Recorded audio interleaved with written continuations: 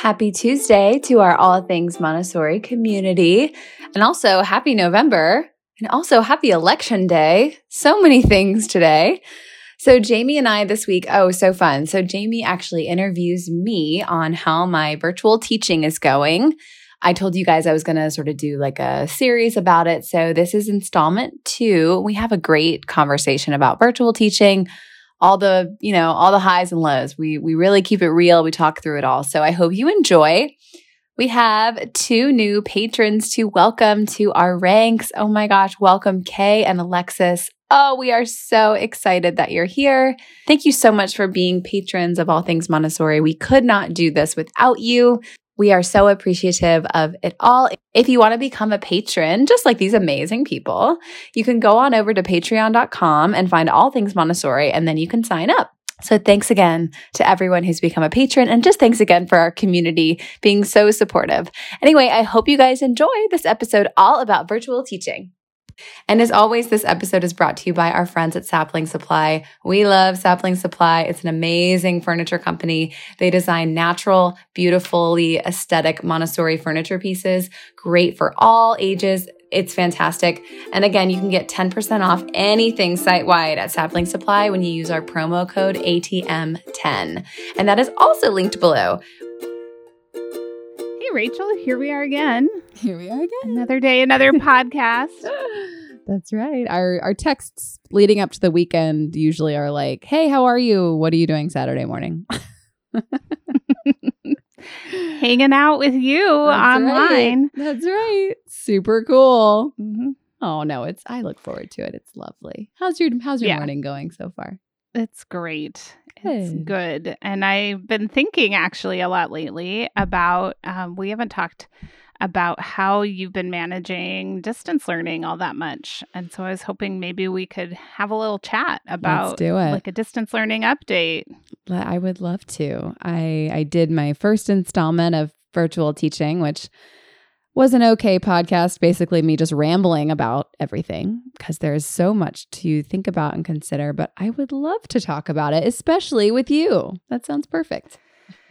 Great. Well, I mean, let's just acknowledge from the get-go that even though you did train with me, I literally never trained you in any way, shape, or form to do Montessori at a distance. Through Zoom calls. No, that was not included in the course. I'd like a refund. Thank you.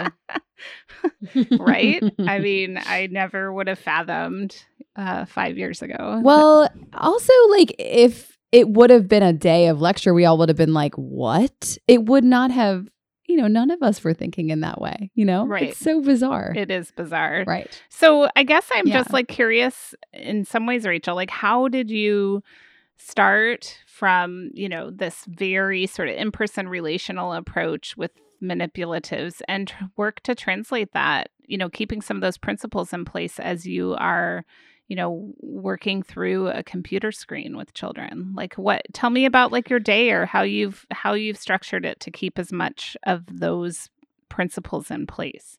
Yeah, that's been one of the biggest challenges. I feel very fortunate that I have upper elementary children for the most part. And I work with a 5.5-year-old just once a day for 45 minutes. But I feel fortunate that a lot of the children I'm working with they're used to doing things abstractly.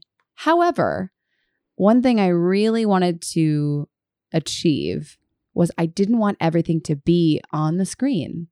Still wanted them to be, doing things with their hands. So at first, what I did, I sat down and I said, okay, well, what lessons can I put into a PowerPoint? And that sort of was a security blanket at first. And I'm sort of realizing now I've gotten in the hang of this. I'm relying less on that. And I think it's because the kids and I have a good relationship now that I can tell them a story or talk to them about a concept and I've got their attention. I don't need to rely on a PowerPoint.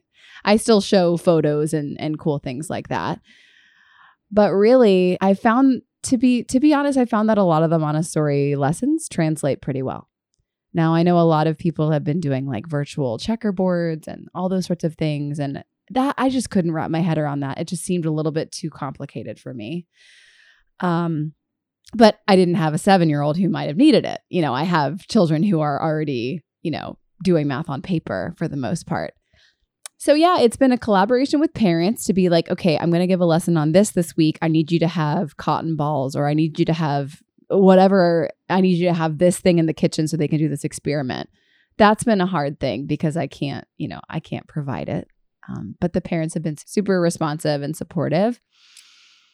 And, it's been a little bit of a leap of faith. Like I gave a lesson on hand knitting over the internet, and it was really hard, but it worked. Somehow it worked. And I think it's just being patient, and I'm moving my laptop around. I'm moving it. I've been giving piano lessons over the internet too. I think it's just leaning into that. This is not ideal, but it's what we've got. And if you're only doing things on the computer screen, I think it's going to get pretty redundant pretty fast. You know what I mean? Mm-hmm. Yeah. Yeah. And so how have you found the building of relationship with the children to go through the screen, or, to not be able to observe them? Sometimes I feel like my relationship with the children got built also just when I could just watch them without even being in direct conversation. So how do you do that? That's been really hard. Yeah, that's been really hard. I have a standing 30-minute individual meeting with each of them on Fridays. And I know it's 30 minutes and it's sometimes we don't go that long, but I use that time to connect and really dig deep on how they're doing. And while sometimes I don't get all the information I would like, it's super helpful. Also, what I've been doing as well, and this is when I've been starting to see the kids kind of come out of their shell. I've been giving lessons regularly, but at least once a week or something whenever I feel like we need it. I kind of, just like I would do in the classroom, sometime in the classroom, some children would be working at a table and I would just go sit there, or I'd sit nearby. Mm-hmm. So what I've been doing, I've been asking them, well, what do you want to work on today? And then they'll maybe have an existing project or something they're working on, and I will do something. But when that happens, they talk to me about their personal life, what's going on with them. And I've actually learned so much by doing that. They've really opened up to me about, their interests. That's where I've been learning though. And it kind of sporadically happened one day where I did an art lesson, and then we just sort of continued doing it. And I was like, oh, whoa, none of the kids have opened up like that yet. Right. So now I've just been starting to do that a little bit more. Yeah, it's not the same as observation. It's not the same. It's not. And I'm not going to try to observe them over a screen. Right. I am as much as I can in the lesson and when we do follow-up work like that. But, I'm relying on, I talk with the parents. I have a good relationship with them. And I always tell the kids they can reach out to me if they need. And some of them take me up on that. But I think it is what it is. But I found that through working collaboratively with them, doing projects together, I'm getting that community feel. And, this week was the day before Halloween. So I did exactly what I would have done in the classroom. We did Halloween word searches. We did a Halloween art craft. We watched The Great Pumpkin, Charlie Brown. I'm just trying to make it as normal as I can. Mm-hmm. But I think that's what makes the community work. Yeah.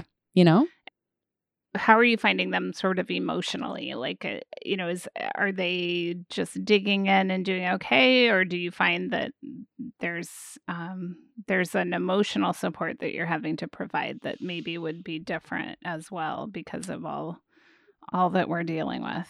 It's definitely up and down. I will say that elementary children are the same, whether you're virtually teaching or in the classroom. I'm seeing a lot of the same stuff, which is hysterical to me. But yeah, there's a lot of stress and tension. But I'm trying to be a little bit more lenient. And I'm trying to be cognizant of, are your eyes tired? Do you want to turn off your screen? Do you want to do this another time? I'm trying to just be more flexible. Because I would do that in the classroom because I would have observed them and said, oh, they're not ready for that. So I'm trying to just be a little bit more verbal like that. And I've had some of them take me up on it, which I'm happy about. And every time a child has gotten upset or frustrated, I've told the parents about it if I thought they needed to know. That really hasn't happened that much, but yeah, it's been tough, especially when a child perhaps is, upset about something they didn't get right, or in their mind they don't feel like they're doing well at something. It's hard to comfort through a screen. Let me tell you, you can't just be sitting there. It's really tough, but I always go by take a breath, get a glass of water, maybe go outside and take a deep breath for a second and then come back. I've also been open with the parents and said, if your child is having a tough time, and they need to not come to school one day, that's fine.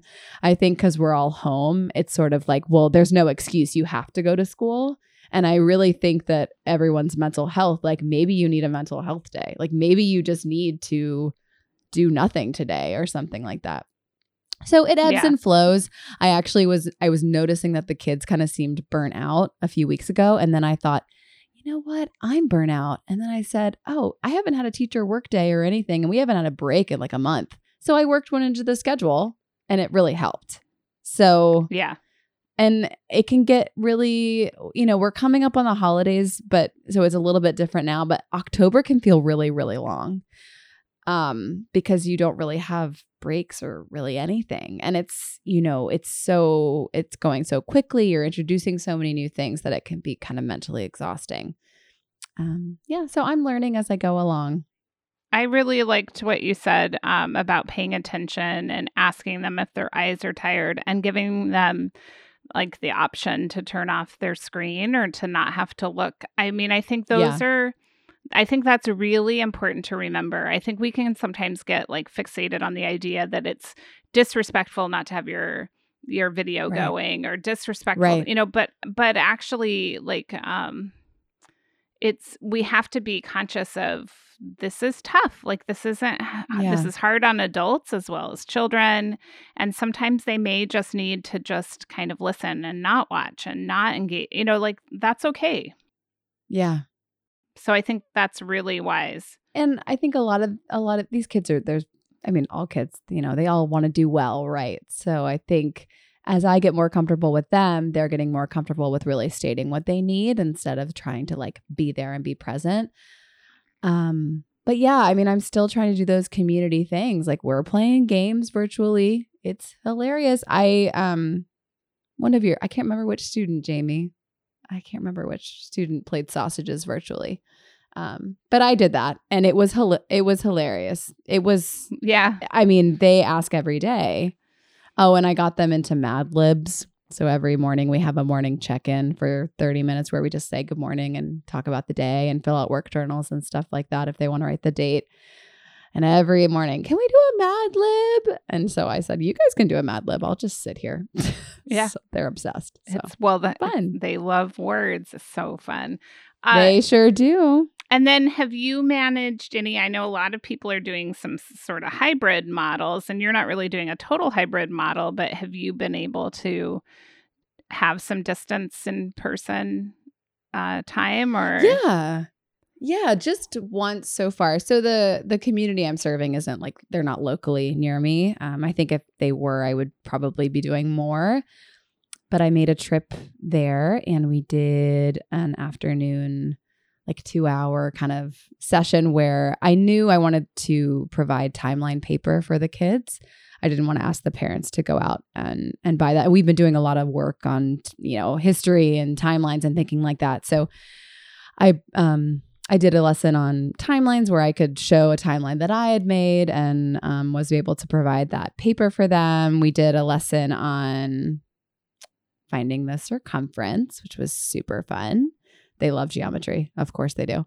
And then I did an intro lesson on hand crochet, and it was outside. One of the parents graciously provided their backyard, and it was distanced and masked. And while it was so wonderful to be in person, teaching in a mask is just the worst. I feel I feel for anyone who is teaching with a mask in person right now. It is so hard. I was exhausted. I literally I was exhausted. It's a lot. It's a lot. And I've heard of it's a lot. It is just really hard. It's a hard time. So, thank you to all of you that are doing your best to, you realize, I think, how much you rely on your facial expressions with the children. And when they can't see your facial expressions, like when they can just see you could transmit a lot through eyes, but still. I know. It's really, really tough. But they were all good sports about it, and it was really fun. So it was great to see them in person. And one of my favorite things about that, and I'm going to toot my own horn a little bit, I could tell that I'd already made a community virtually when I saw them. Does that make sense? Like we all got together and it felt really normal. Didn't really feel awkward. It was like, hey, how you doing? How you doing? So that was really great. I felt like that was I felt pretty successful with that. And another thing that I've encouraged, speaking of community, if the kids want to work together, I always encourage that, without me. I don't need to be there, So they all they'll have standing FaceTime dates or standing Zoom calls where they do hand crochet together or they work on their stories together or what have you. So I think that's another thing to encourage, is if they want to hang out working without you, so they can build those friendships just like they would in the classroom.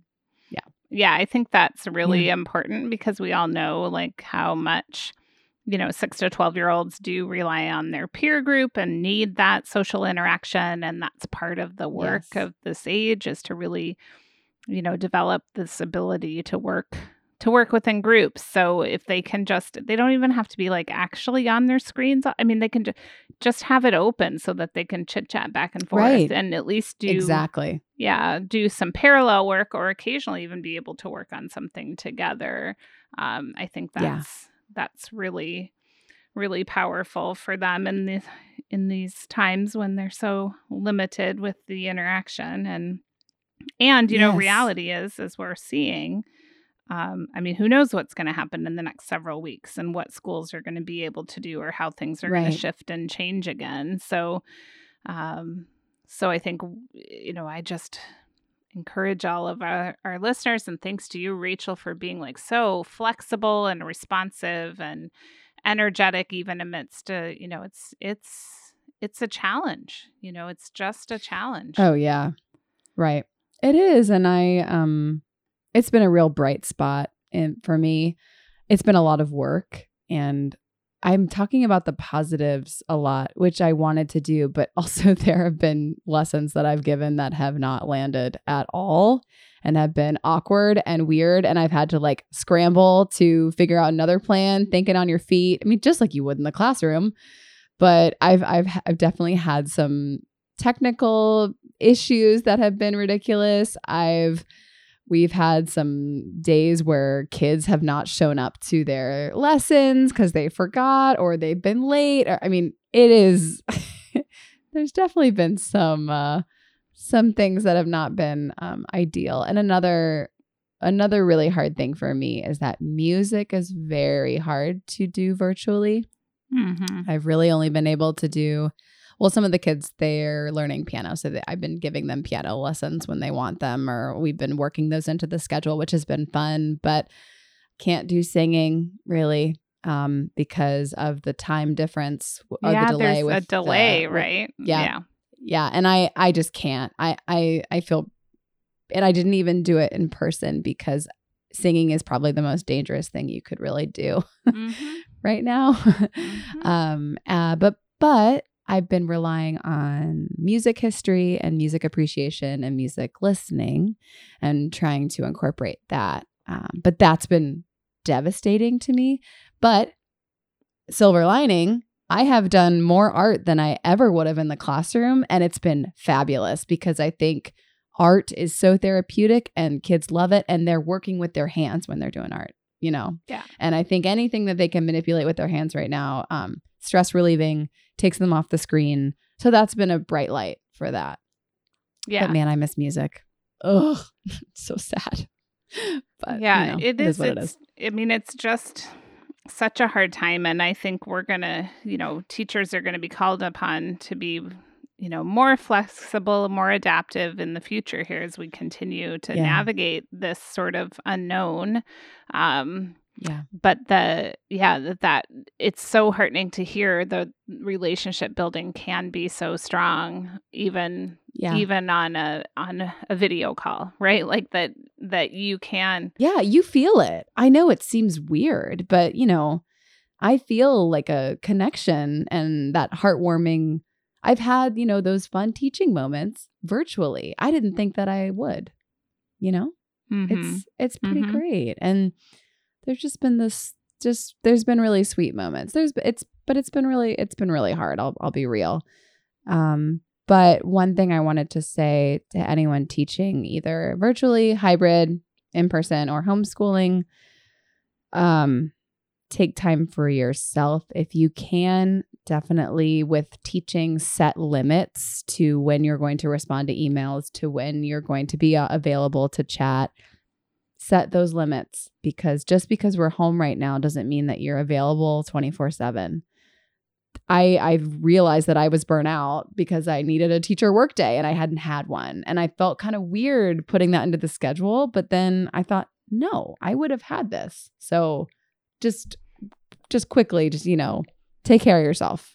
I think that that's a big key, like in general right now, because there is this sense that because nobody's really doing anything, there's the only conflicts I have in my schedule are other Zoom calls. So it's not like, right. It's not like, I have family visiting from out of town or too many other, there's just really nothing else getting in the way in my schedule. So I think it is tempting to let work sort of invade every moment, because there is no difference between work and home if you're not in person at all. So I think being clear about those boundaries is really powerful. And then also I think, though, recognizing that as much as the children need a lot of emotional support and stability during this time, I think parents generally need more also than they normally would, because this is so unusual and they feel so much more of a responsibility because they're with their kids all day if their kids aren't in school. So so balancing, like planning for that too, planning that extra time for the parent engagement so that it's not just that your entire day is consumed by work, by the the children and then the parents. They're both really important. They are. I was sort of nervous about how involved the parents were going to be. Just from a self-conscious, just being real here.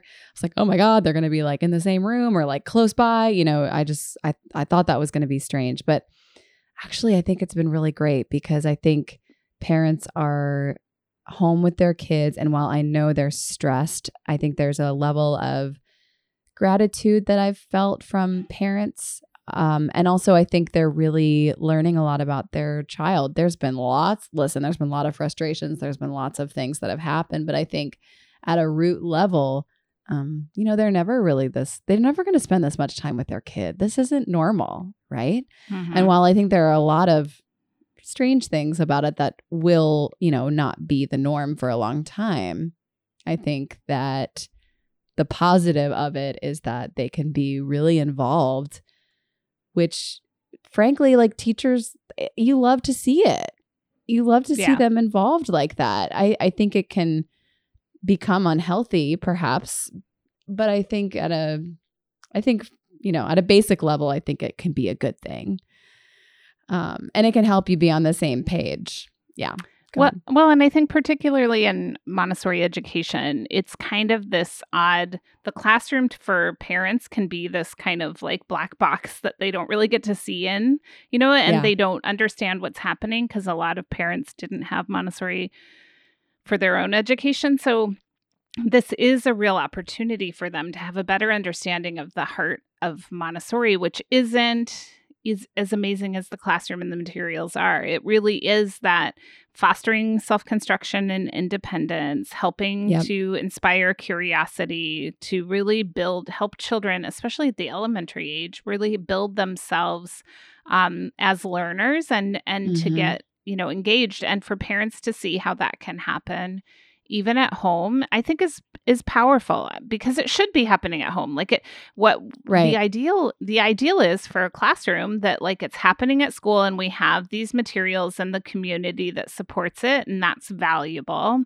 But that it doesn't mean that it doesn't just keep happening when they leave the classroom. Like ideally, Right. I mean, the children's characteristics don't turn off. They don't, they're still like when they're with their families. And so they, that, and we always wrestle with how to help parents maximize that when we have a normal school day and then the rest of the day. But now parents can just see some of that. And I'm sure that it's impacting how their sort of family life functions and how they're supporting that at home. So there are things like that that are emerging from this crazy and non-ideal time of online distance learning and whatnot.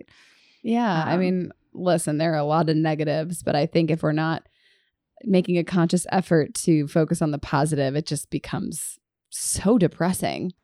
Mm-hmm. So while everybody has bad days, I think there are, exactly like you said, there are a lot of positives that will come out of this. And I think what's been one of the most amazing things for me to see is that while virtual teaching is not ideal, it's still working. And that's been great. That's been great to see because I've never virtually taught ever before in my life. So the fact that everyone's still excited and getting on the call and doing work, I'm like, great, perfect. Right. Right. So, that's again, we're still having, we have to do the best we can right now. But and things will settle at a someday. But I'm excited that this experience has been rewarding, even while being challenging. It has. And honestly, I think it's making me a better teacher because I've had to really think through these lessons and had to really think on my feet because I don't have, the box of sticks at my disposal. Right. So how am I going to introduce polygons to this 6-year-old, or how am I going to do the circle lesson when I don't have my, it's been, I've had to really think on my feet, but I think it's made me understand the material better because I can do it in a different way. Right. If that makes sense. Right. You've had to think about what's the sort of essence and purpose of this lesson and how can I meet that purpose even without an entire classroom, because it's not it. I mean, yes, it is a lot easier if you have all the materials, but it's not, you don't have, you can present them in different ways that are still staying true to a Montessori approach. So that's fantastic. Yeah. And there are things that you can keep. Like I've kept the nature walk. I just can't go with them. They go with who is ever with them in the room, or, we've done experiments. I'm not there, but we've been doing them. I'm showing them and then they can do it. I don't know. It's all doable. You just have to really think about it in a different way. Some things that have really helped me, Crash Course that Jamie always talks about. Crash Course is great. They have so many great little videos that have helped sort of, spark interests, and then just thinking through all the different kinds of follow-up work that they can do has also been super helpful. And I've had to show them some of that. And then another thing, we've been doing a lot of work with geography and also with like the universe and things like that. NASA, their website's amazing. I don't know if you know about that, Jamie, but oh my God, there's so many cool graphics and things you can share with the screen that is pretty mind-blowing. So yeah, there's a lot of really great really, really great outlets out there that will help. Yeah. And there's so many places making you can the best of it. Take virtual tours or do some interesting things that I think is really causing us to recognize like some of the, I think as Montessorians, we have a tendency to like not, only want the children to research using books and try to keep the internet out of the classroom or some things. But there are some really powerful things that we can do with the children and things that, you can visit that you wouldn't ever be able to visit in person. And that can be useful. So having to maximize some of that right now, I think is a gift to all of us too, to think about how we can how we can provide these resources for children just generally. So. Definitely. Well, if anyone is virtually teaching, definitely feel free to email me. I'm with you. It's an experience I will never forget. And I think it's been valuable for the children and for the parents and for my career too. I think it's really been, I don't know. It's been better than I thought it was going to be. And it's actually been pretty wonderful. There's been some pretty wonderful moments. So yeah. That's amazing. Well, thanks, Rachel.